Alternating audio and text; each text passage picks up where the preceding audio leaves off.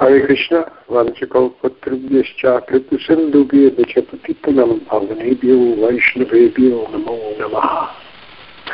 We're ready to resume with Canto 11, Chapter 26, the Aila Gita.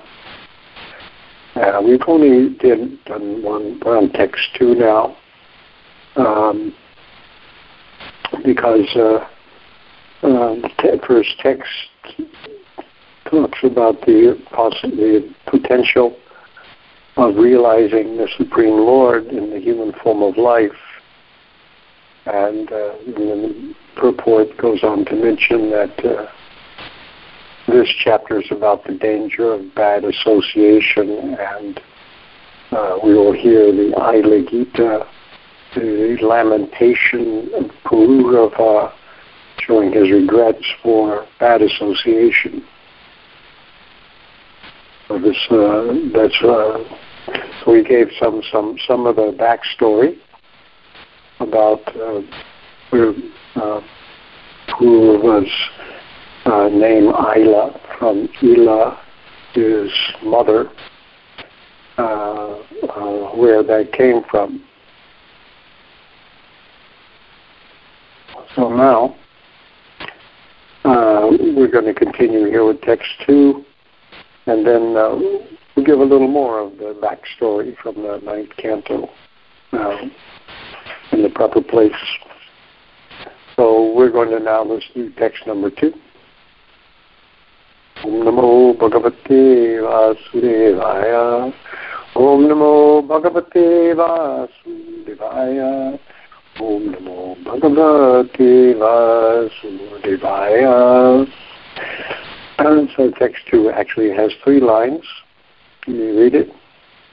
Gunnamaya Jiva Yonya Ukto Jnana Nishtaya Guneshu Maya Matreshu Drishyamaneshu Avastutaha Vartamano Pina Pumam Yunjate Vastubir Gunai.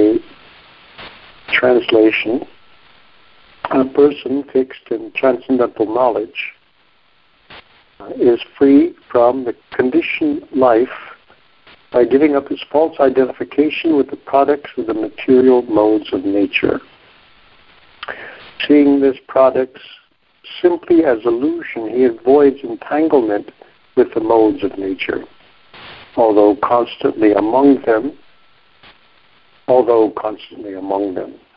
Because the modes of nature and their products are simply not real, he does not accept them.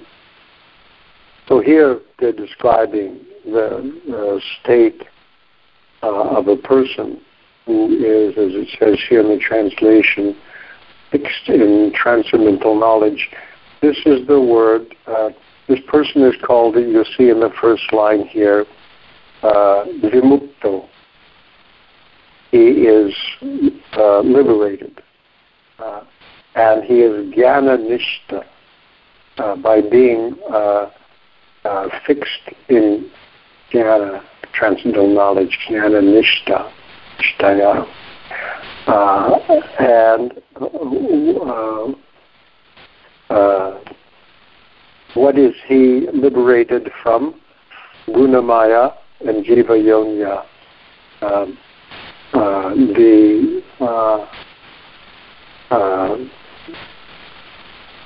The material coverings. The word yonya here, which is translated in the word for word as the cause of material life or false identification, literally yonya means forming a womb or receptacle. So the jiva is like enclosed by a covering, which is described as gunamaya, made of or composed of the modes of material nature. That's the state. So one has to become free from that. Just as a baby may come out of the womb, we have to come out of this covering of maya. That's what the saying here. And then the next line, Guneshu Maya Matreshu Drishyamaneshu Avastutaha. This person who is sees these products as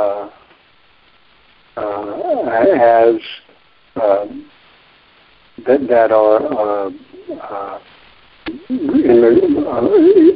those things which appears before the eyes. This Drishyamaneshu, this is the location of things which are Maya Matreshu, Maya Matra, nothing but Maya, so nothing but illusion. Matra is merely Maya, and they're among the products of the material modes of nature, Guneshu, and they appear before the eyes, but they are perceived, but they are Maya Matru and Avastutaha. They say here, not real. But Vastu means substance. So Avastu is insubstantial. They're insubstantial.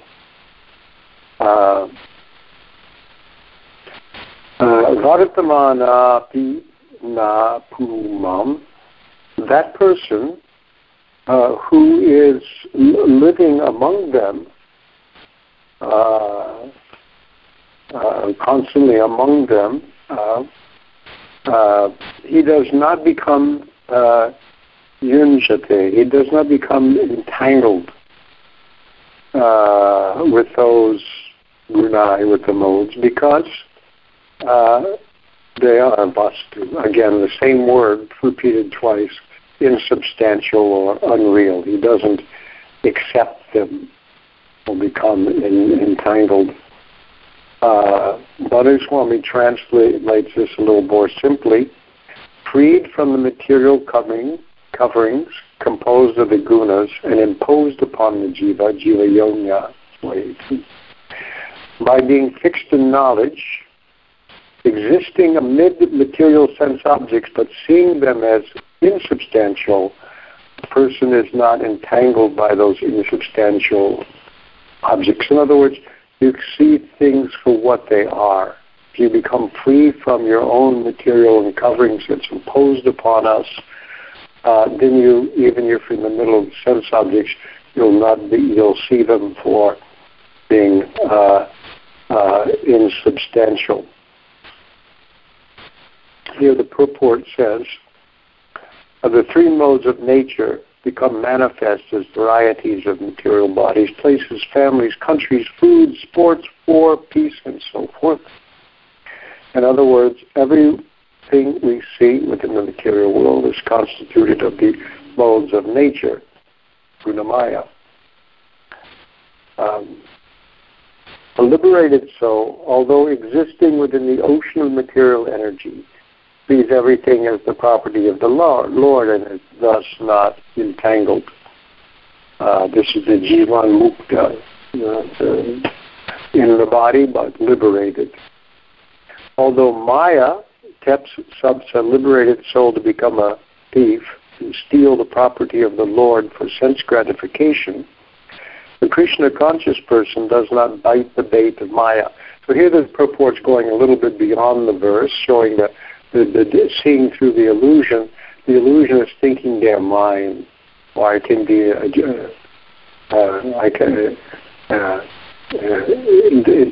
a sense it's real because it's Krishna's energy, but as soon as I alienate it from Krishna by the act of sense gratification, it becomes insubstantial and illusory. I try to enjoy it, I don't enjoy.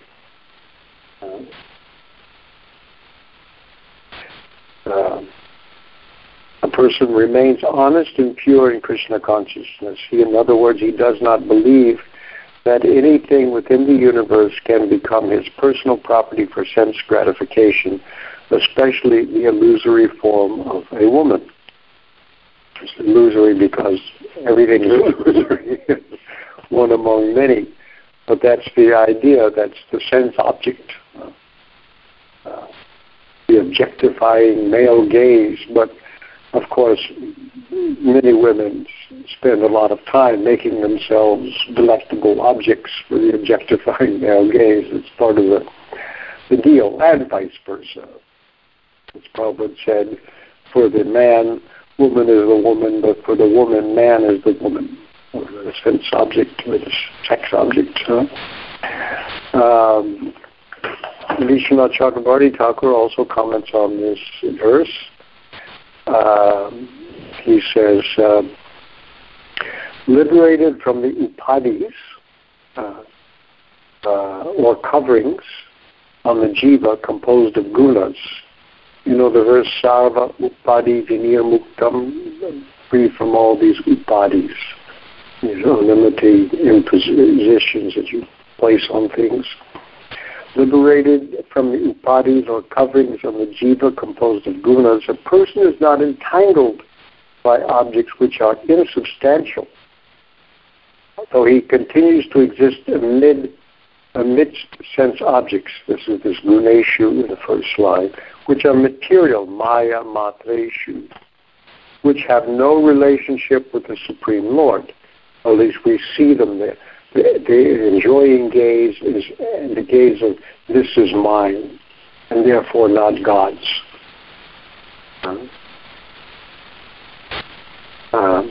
Anyway, the Supreme Lord, He is not attached like a conditioned jiva. A deliberated person. He is not attached like a conditioned jiva. Why? He sees these objects to be unreal. He sees only me, Paramatma.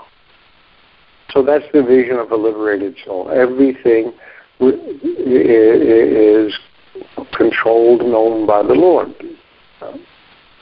That's how he just sees.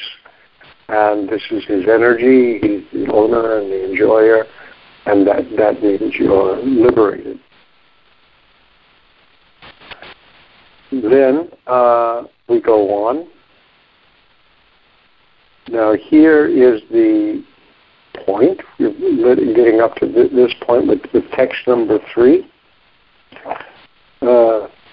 Sangam na kuryad asattam shishnudara tipam kvachit shanugas tamasyandhe patatyandanugandavat. One should never associate with materialists, those dedicated to gratifying their genitals and bellies. By following them, one falls into the deepest pit of darkness, just like a blind man who follows another blind man. So, Sangam,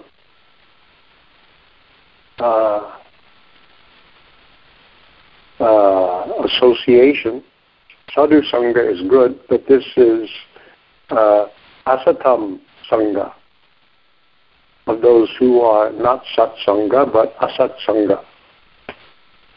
Asat Sangha Tyaga E Vaishnava Acharya. How will you know a devotee? This is the answer. Asat Sangha Tyaga. Gives up the association of those who are materialistic. This is Lord Chaitanya's answer in the Chaitanya Charitamrita. How will you know a Vaishnava? Asat Sangha Tyaga. E Vaishnava Acharya. This is the behavior of a Vaishnava. He gives up the association of asats, of those who are asat. And Chipam Shishna Udara. The Chipam, addicted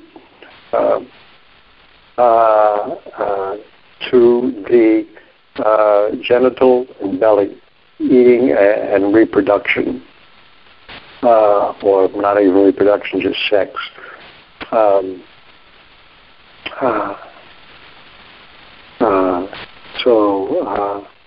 that no time does one, kvachit, not at any time, There's no association with his at all with these people at any time. Tasyanuga, the follower, Anuga, like Anuga, right? Of any such person, one who follows those, Tamasi Andhe Patati, he falls into the darkest pit. There's even hells known as Andata Misra, that falls down into the darkest pit. And here's that saying, Andanuga Andavat, like the blind leading the blind, which we've all heard, like the blind leading the blind. Anuga, following a blind person. Andavat, like a blind person following a blind person. That's what happens, he says here. I think there's no purport here in the BT edition. Vishnu Chakravarti says, being in this condition, he should not associate with materialists.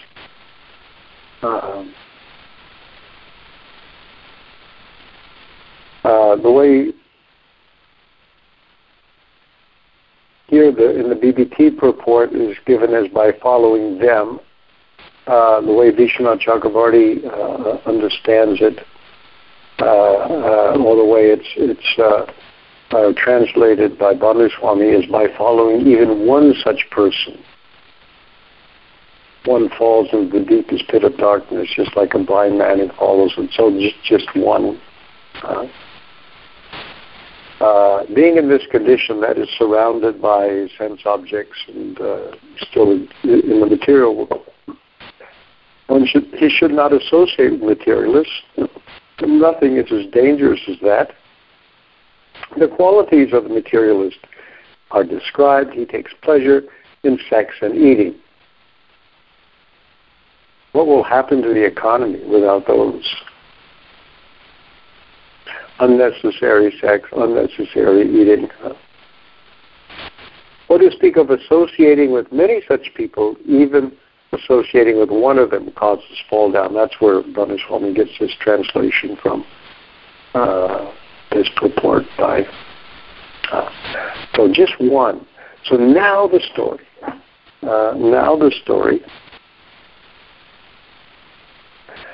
So with text 4, Ailasamrat imam gattam gayata brihatshava urvashi virahan mushan nirvina shokasamyane.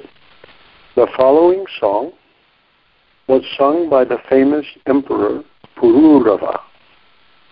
When deprived of his wife, Urvashi, he was at first bewildered, but by controlling his lamentation, he began to feel detachment.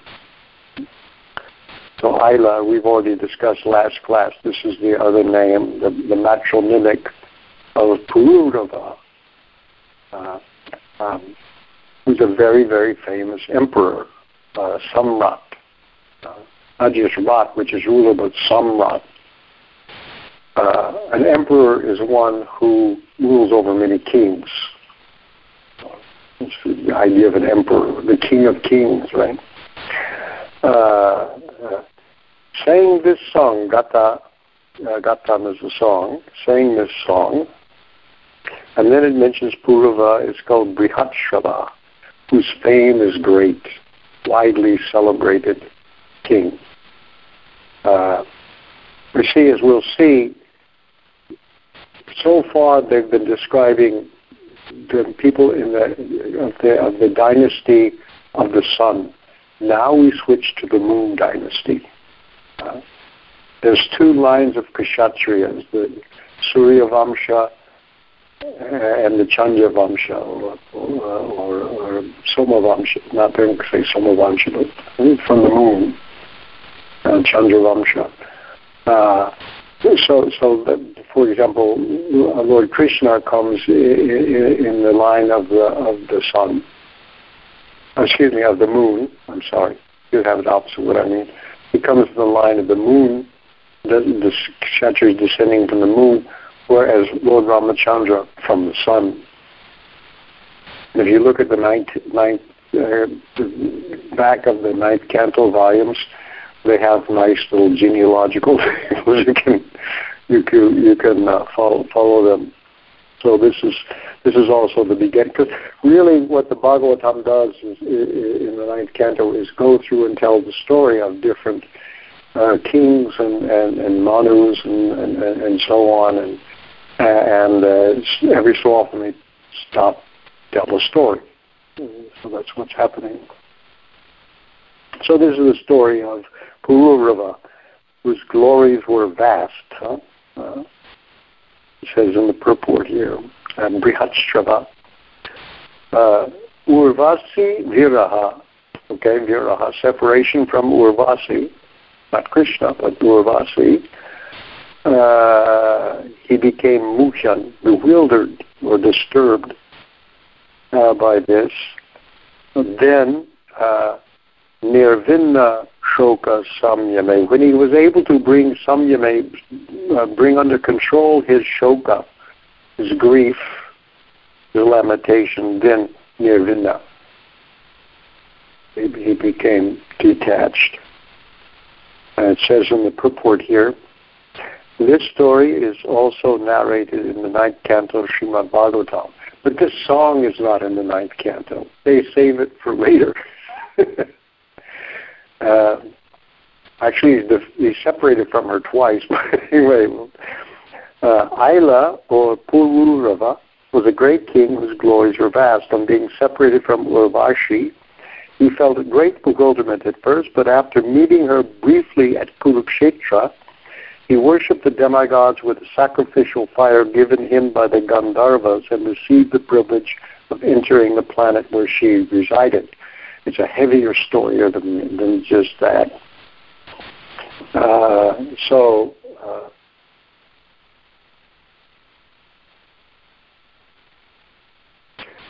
This purport just repeats what Vishwanath Chakravarti Thakur says. And then but Vishnu says, when his lamentation dissipated after enjoyment there, because he worshipped the Devatas by fire sacrifice, he attained her association on Gandharva Loka. The Gandharvas gave him the fire so he could do fire sacrifice. He attained her association in the higher planets. And then it says, when his lamentation dissipated after enjoying there, Bhakti, Jnana, and Vairagya, which had been covered by obstacles previously, appeared in him. So that was there, but because of that now, then he sang this song. So this is at the end of the story. The ninth canto can be consulted for the story, which we will do now. So we're beginning. We read from the beginning of the ninth canto. Now we're up to chapter 14, where again it resumes the story, and and this idea, this Punya Kirta, the glorious to hear about Pururava, and Sukadeva Goswami tells Mahaparikshit, now you've heard so far about the dynasty of the sun. Now the Soma Vamsha, I'm going to tell you. And now he tells the backstory, a little more of the backstory than we got before. So because he starts with Garbhodakshai Vishnu, and then also known as Sahasra Shirsha Purusha. From his navel there was a lotus, Brahma was there, and Atri, the son of Brahma, appeared there. Then, who was as qualified as Brahma.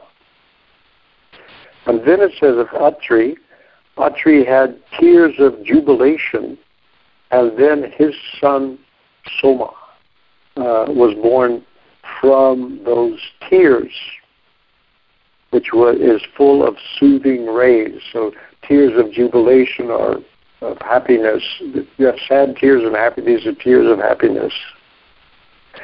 And so Lord Brahma, when Atri's tears produced his son Soma, like Brahma, he produces people just out of his bodily parts, and or other, so Atri did the same thing. So it says that Brahma appointed him as the director of the moon, that is, the director of the brahmanas, the drugs, and the luminaries, that is to say, would be the stars. So then Soma, it says, conquers the three worlds. Then he performs a Rajasuya sacrifice. And then he got proud and he kidnapped Brihaspati's wife, Tara. And he wouldn't return her, although Brihaspati said, give me my wife back, because Soma was proud. And then there was a fight between them, which involved the demons, because Brihaspati and Shukra were enemies, naturally. Shukracharya, the acharya of the demons. So Shukra joined in against Brihaspati, against the moon. So you had an alliance between Soma and Shukra, and so the demons joined in. However, Shiva joined the side of Brihaspati, who was the son of his spiritual master,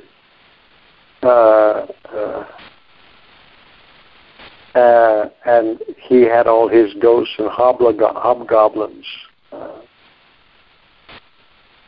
because Brihaspati's father was Angira, and Angira had given Shiva knowledge, explained here. So therefore you had another piece of cosmic warfare.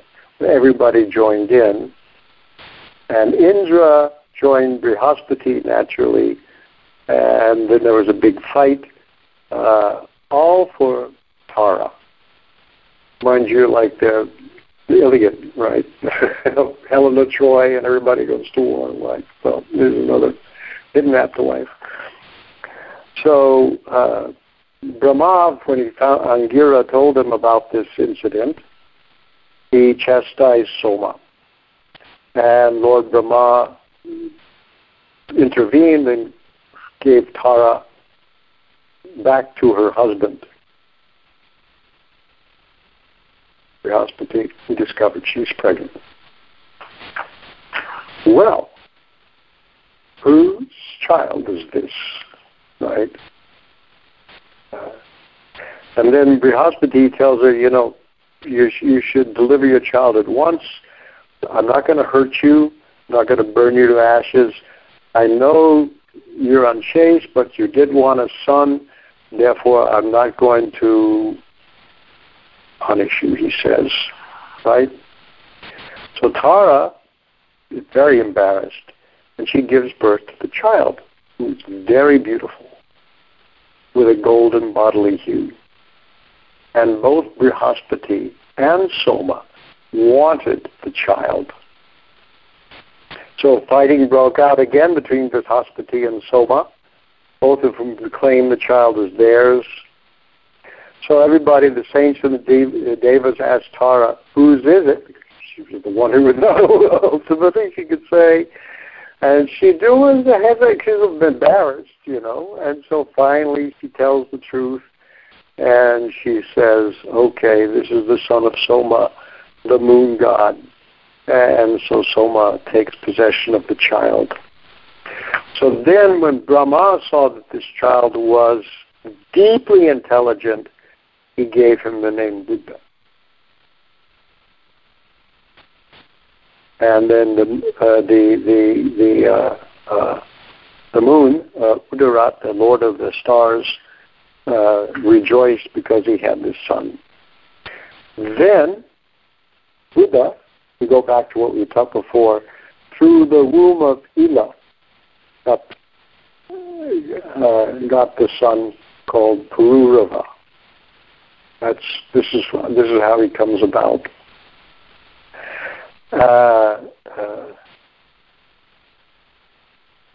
When his beauty, this is Pururava, when his beauty, personal qualities, magnanimity, behavior, wealth, and power were described by Narada in the court of Lord Indra, the celestial woman, Urvasi, was attracted to him.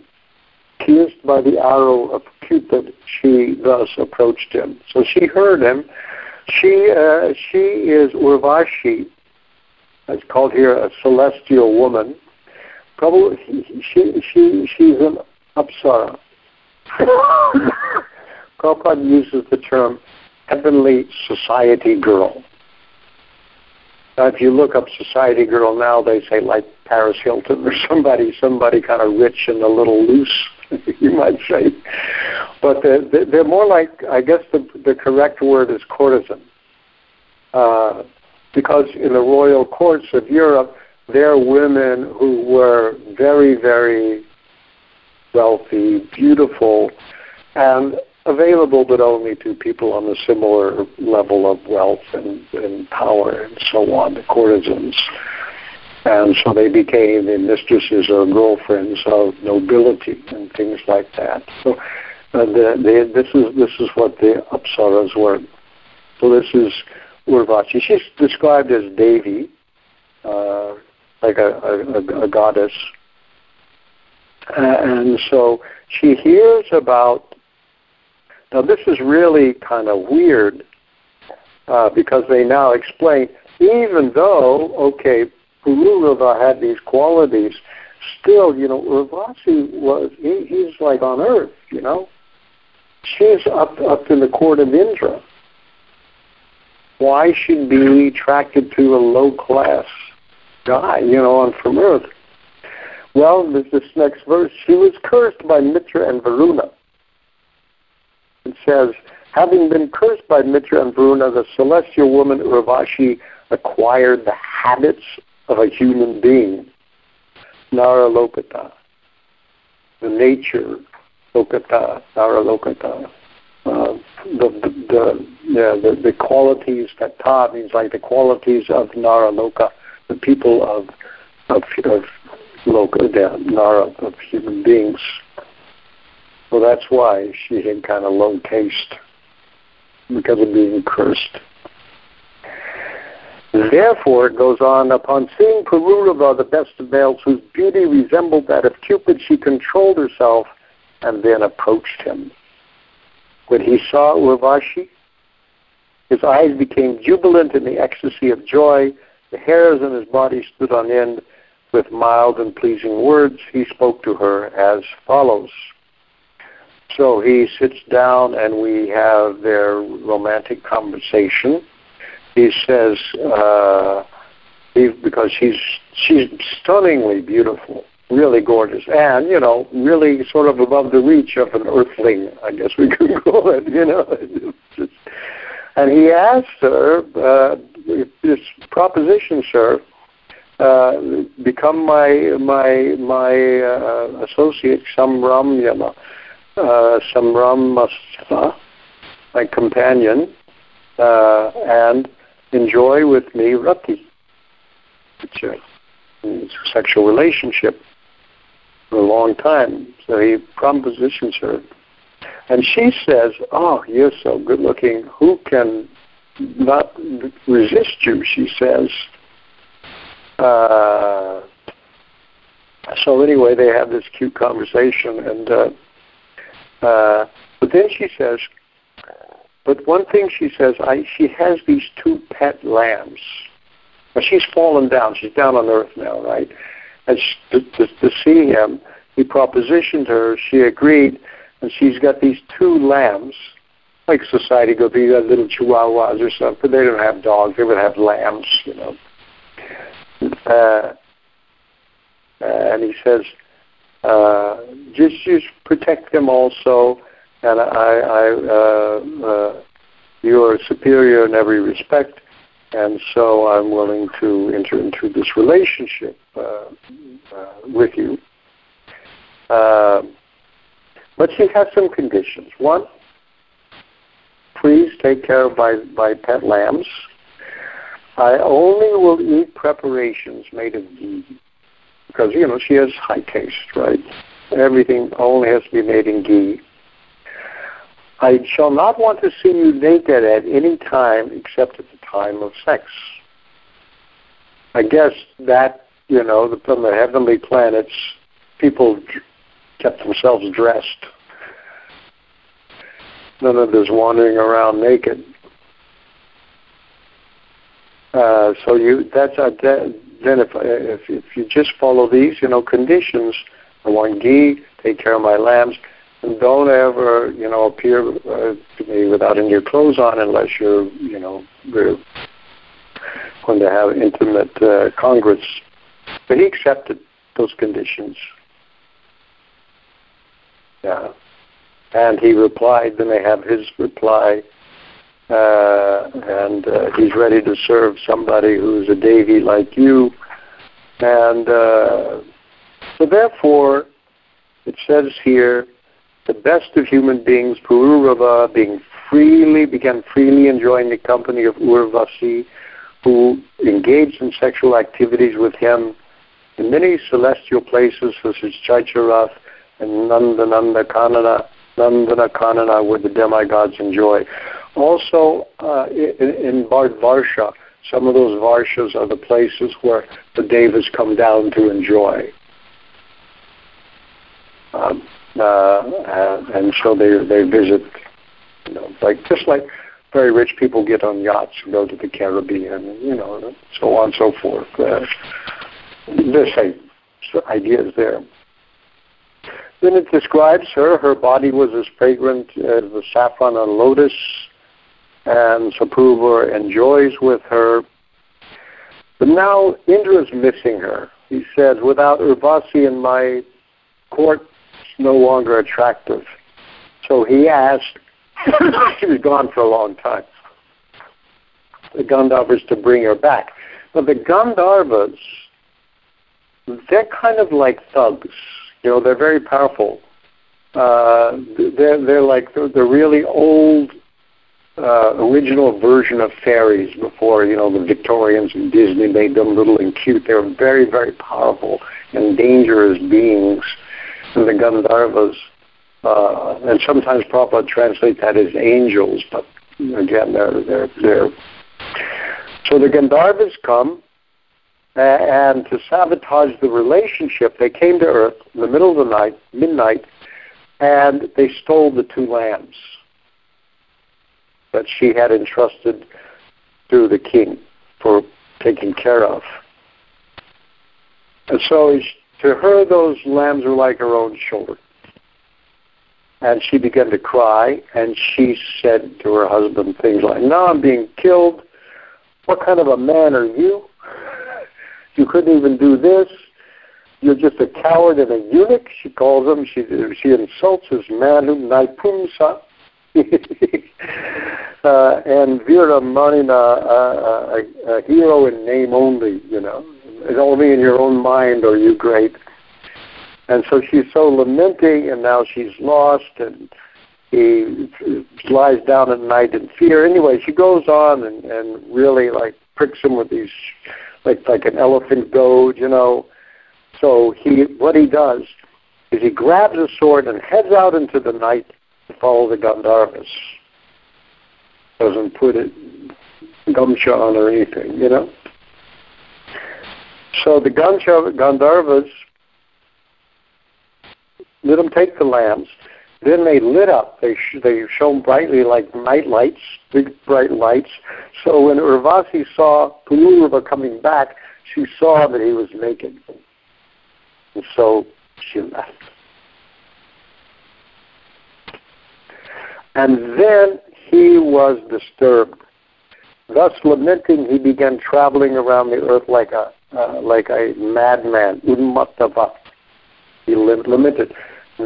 Now, the verses we are going to study are the second lamentation. They're not this lamentation, but he laments.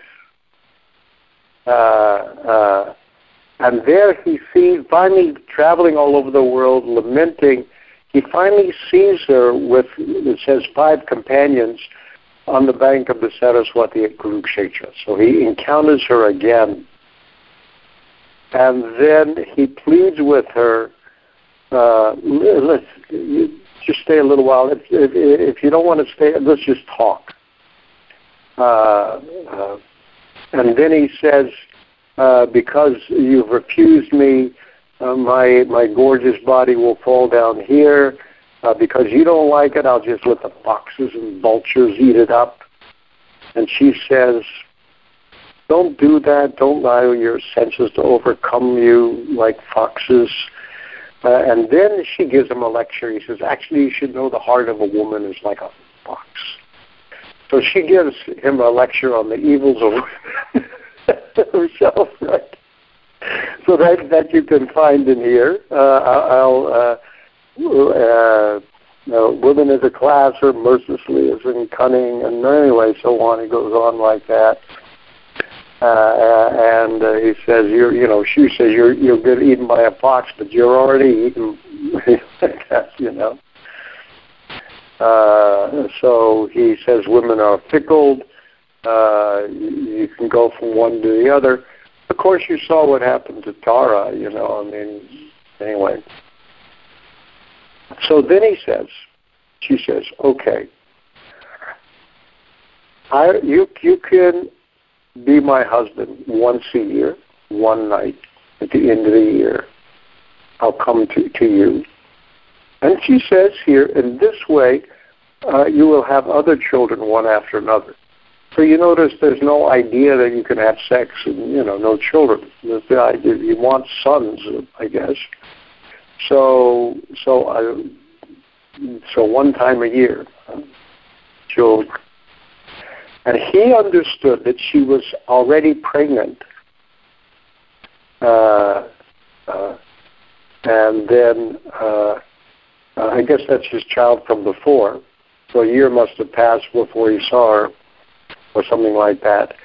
And then at the end of the year, again at Kurukshetra, he attained the association of Vasi, and then she had the mother of a Veera, a heroic son. And so he regained her, and they had a company for one night, and so she kind of gets tricked. But I guess we have to stop now. Maybe we're running out of time. I thought I'd finish this story, but then what happens is the next time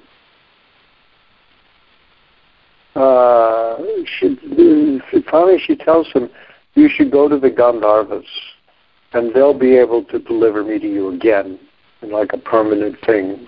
I don't know how long this had gone on, because I think he had more than one child with her in the genealogical tables, or maybe it was by somebody else.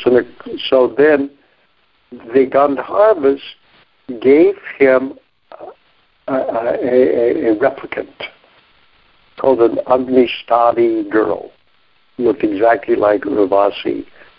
I don't know exactly what this, it's having something like been formed or a post in something to do with a fire. Agnishtadi.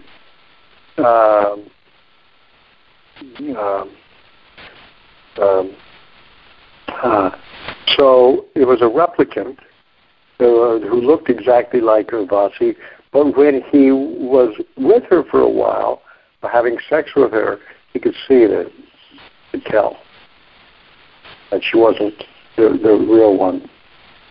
So then, let me just finish this part. He left her, and then Agnishtali, and then meditated on Urvasi. And then it says, in the course of his meditation, the Treta millennium began, and therefore the principles of the three Vedas, including the process of performing yajna, fulfilled fruitive activities, appeared within his heart. So this is Treta Yuga begins. Remember, up until now it's been Satya Yuga, with the Yuga Dharma is meditation. Now, Treta Yuga, it's yajna. And so, performing fire sacrifices for material enjoyment to go to the heavenly planets. Well, he wants to go up there to Indra's court or wherever and get Urvasi.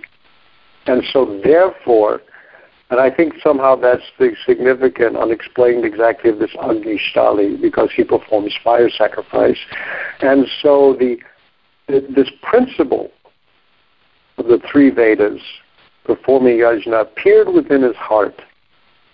When that process of fruitive yajna became manifest in his heart, he went to the same spot where he had left Agnishtali.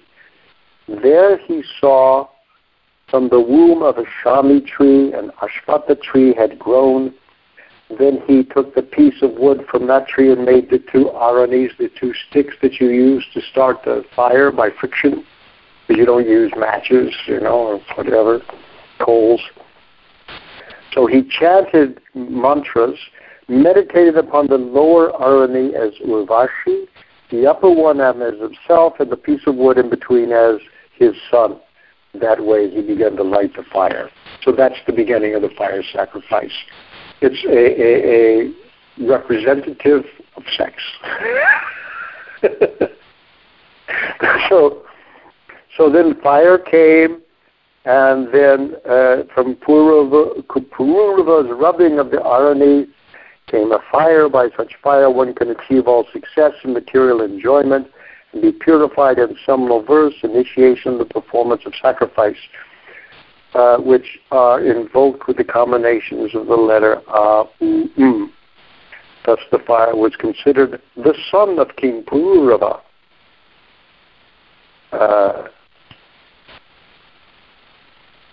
So then by the fire he performed sacrifice, but by that sacrifice it says he satisfied the Supreme Personality of Godhead, and therefore he worshipped the Lord also. Somewhere Vishwanath Chakravarti Thakur says that when you perform Vedic sacrifices, there's always a tinge of bhakti, and from that tinge of bhakti you begin to make some advancement.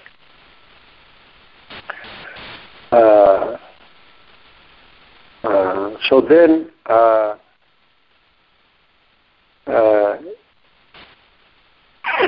this chapter concludes, at the beginning of Treta Yuga, King Pururava inaugurated a karmakanda sacrifice. Thus Pururava, who considered the yajnic fire his son, was able to go to Gandharva Loka as he desired. That's what it says there. Oh. That's the backstory. Okay, maybe we'll stop there. We didn't get very far, but I wanted to get this story here. It's mentioned, so Prabhupada mentions here in this purport, he says he used a mantra to have children continuously by the womb of Urvasi. His only ambition was to have sex life with Urvasi and thereby get a son. I guess he did have more than. In other words, he had so much lust in his heart that even while performing yajna, he thought of Urvashi instead of thinking of the master of yajna, Yajneshwara, Lord Vishnu. Anyway, that's moral of that story.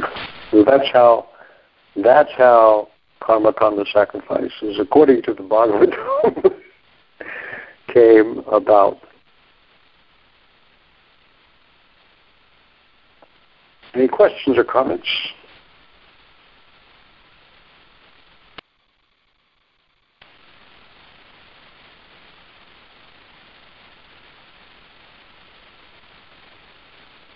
There's Vishwanath Chakravarti Thakur who says that by worshipping the fire, worshipping the Devatas by fire, he attained her association again on Gandharva-loka. When his lamentation dissipated after enjoying their bhakti, jnana, and vairagya, which had been covered by obstacles previously appeared in him, then he sang this song. So this song is his realized knowledge after having been through all of that stuff.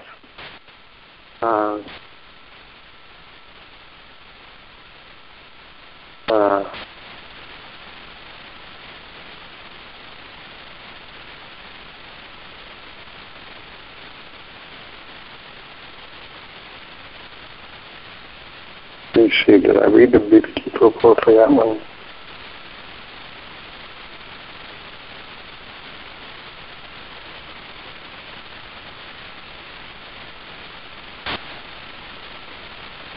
Yeah, this is the same thing.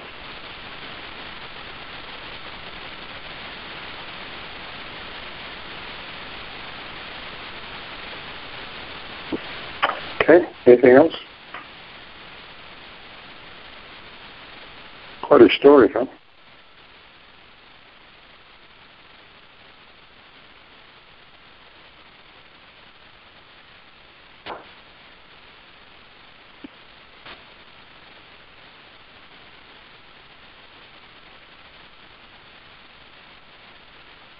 Okay, we'll pick some.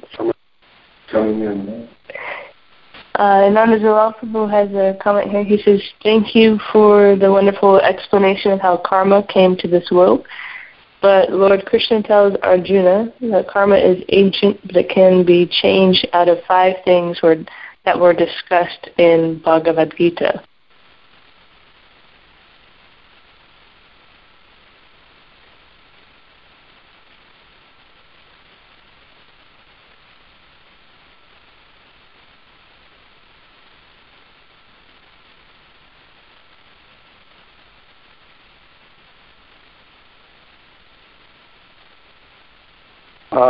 So far as I know, it's there, but it just sometimes it comes to the fore, and especially karma come to sacrifice. Sacrifice is the yuga dharma, and it's when you say karma, it means pious work. It's activity following according to the prescriptions of the Vedas that take you upward. So it's quite, and of course, in the Treta Yuga, there's also sages, there are other people who understanding the meaning of sacrifice and the purport of sacrifice, as Krishna explains very nicely in the Bhagavad Gita, you come gradually to the higher realization. But it's not Satya Yuga anymore, and people are not automatically attracted to the Annunciation. But by following the Vedas or satisfying their desires in this way, they go up.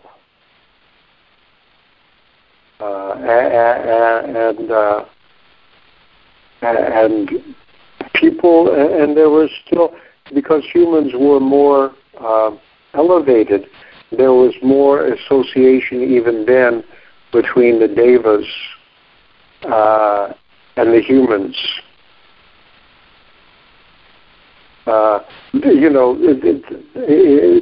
We have, like, for example, in the West, coming from the ancient Greek and Roman mythologies, there's always stories of gods, and gods relating with human beings. Jupiter, Zeus Pitar, God the Father, comes down. He sees a beautiful woman, and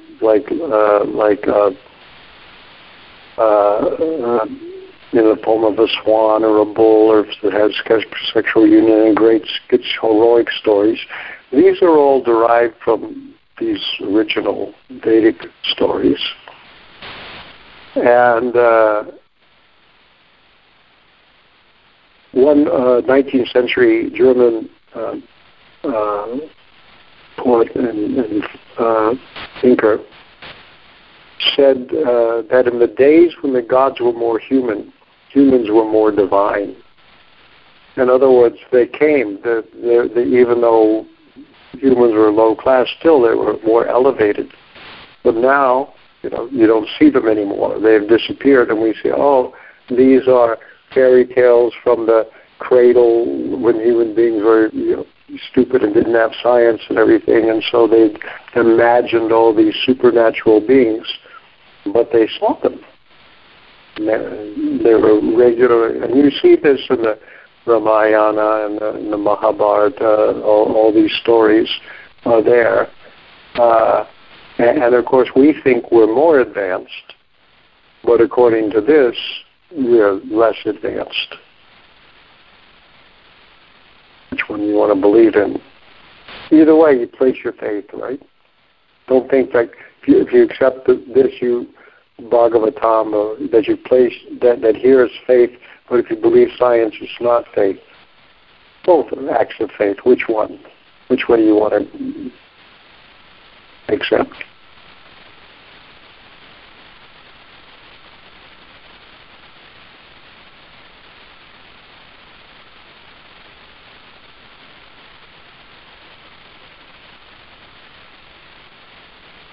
And a sacrificial fire, by the way, was a very, very precise. It's like modern science in that you have to be exact. If you do science, you have to be very, very precise. Things have to be engineered very precisely. You have to have, a little bit of contamination in your test tubes ruins the whole experiment. Your measurements have to be exact. Your tolerances for the equipment has to be exactly right. You're dealing with, very minutely things. The times have to be exactly right. It works. So Vedic sacrifice is more like a science. You think of it as a religious ritual. It's more like a science. Think of the priest as experts, and they had to exactly chant the mantras correctly. One syllable wrong, you're screwed. It won't work, or you get an opposite result. You have stories like that in the Bhagavatam. And therefore, one of the priests simply listened to the mantras being stated, and from that, what you have in Sanskrit, which nobody saw anywhere else, is this exact representation in writing, or not even in writing, but of the sounds that you make. You have an alphabet that's scientific.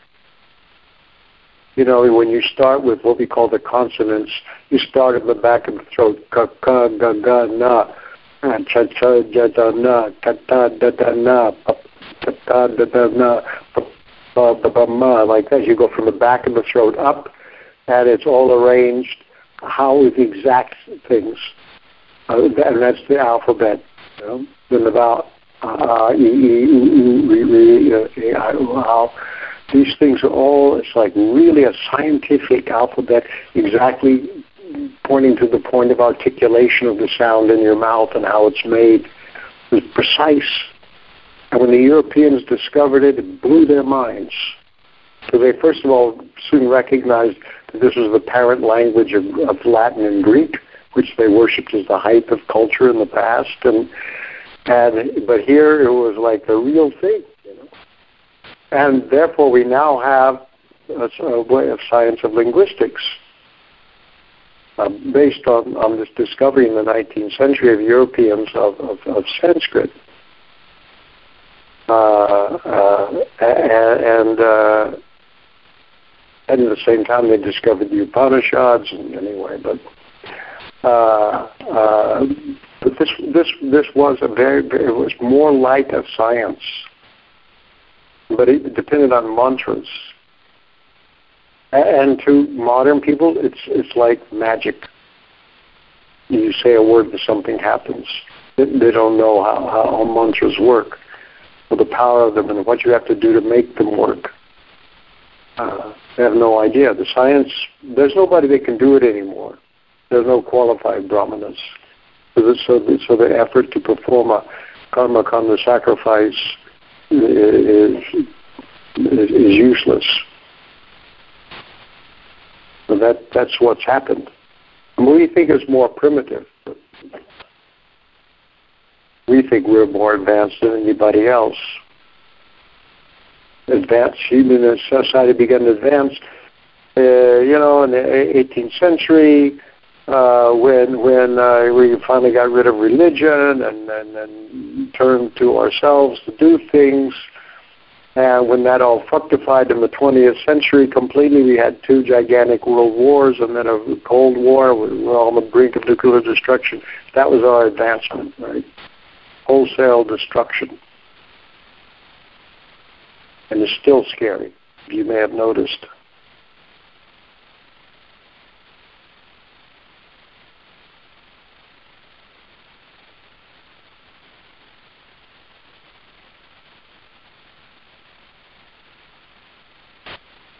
What's your standard of advancement? I mean, it's great. I have this laptop. I got an iPhone. I like them. I use them. We all use them.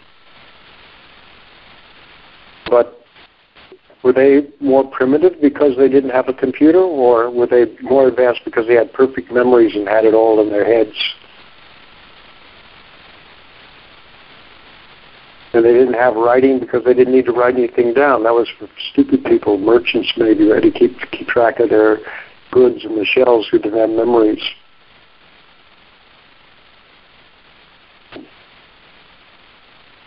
What's your standard of advancement? How do you know which is the standard?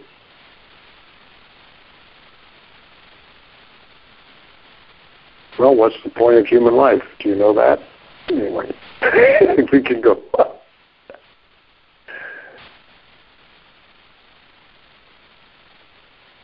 But there's a reason why one, at least myself and others, we take this stuff seriously, not just study it as a kind of hobby or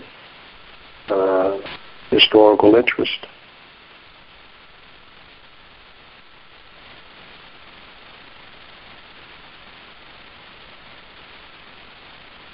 Anything else? All right, next week we'll pick up with text number 5. Thank you very much. Srila Prabhupada Ki Jai, Srimad Bhagavatam Ki Jai.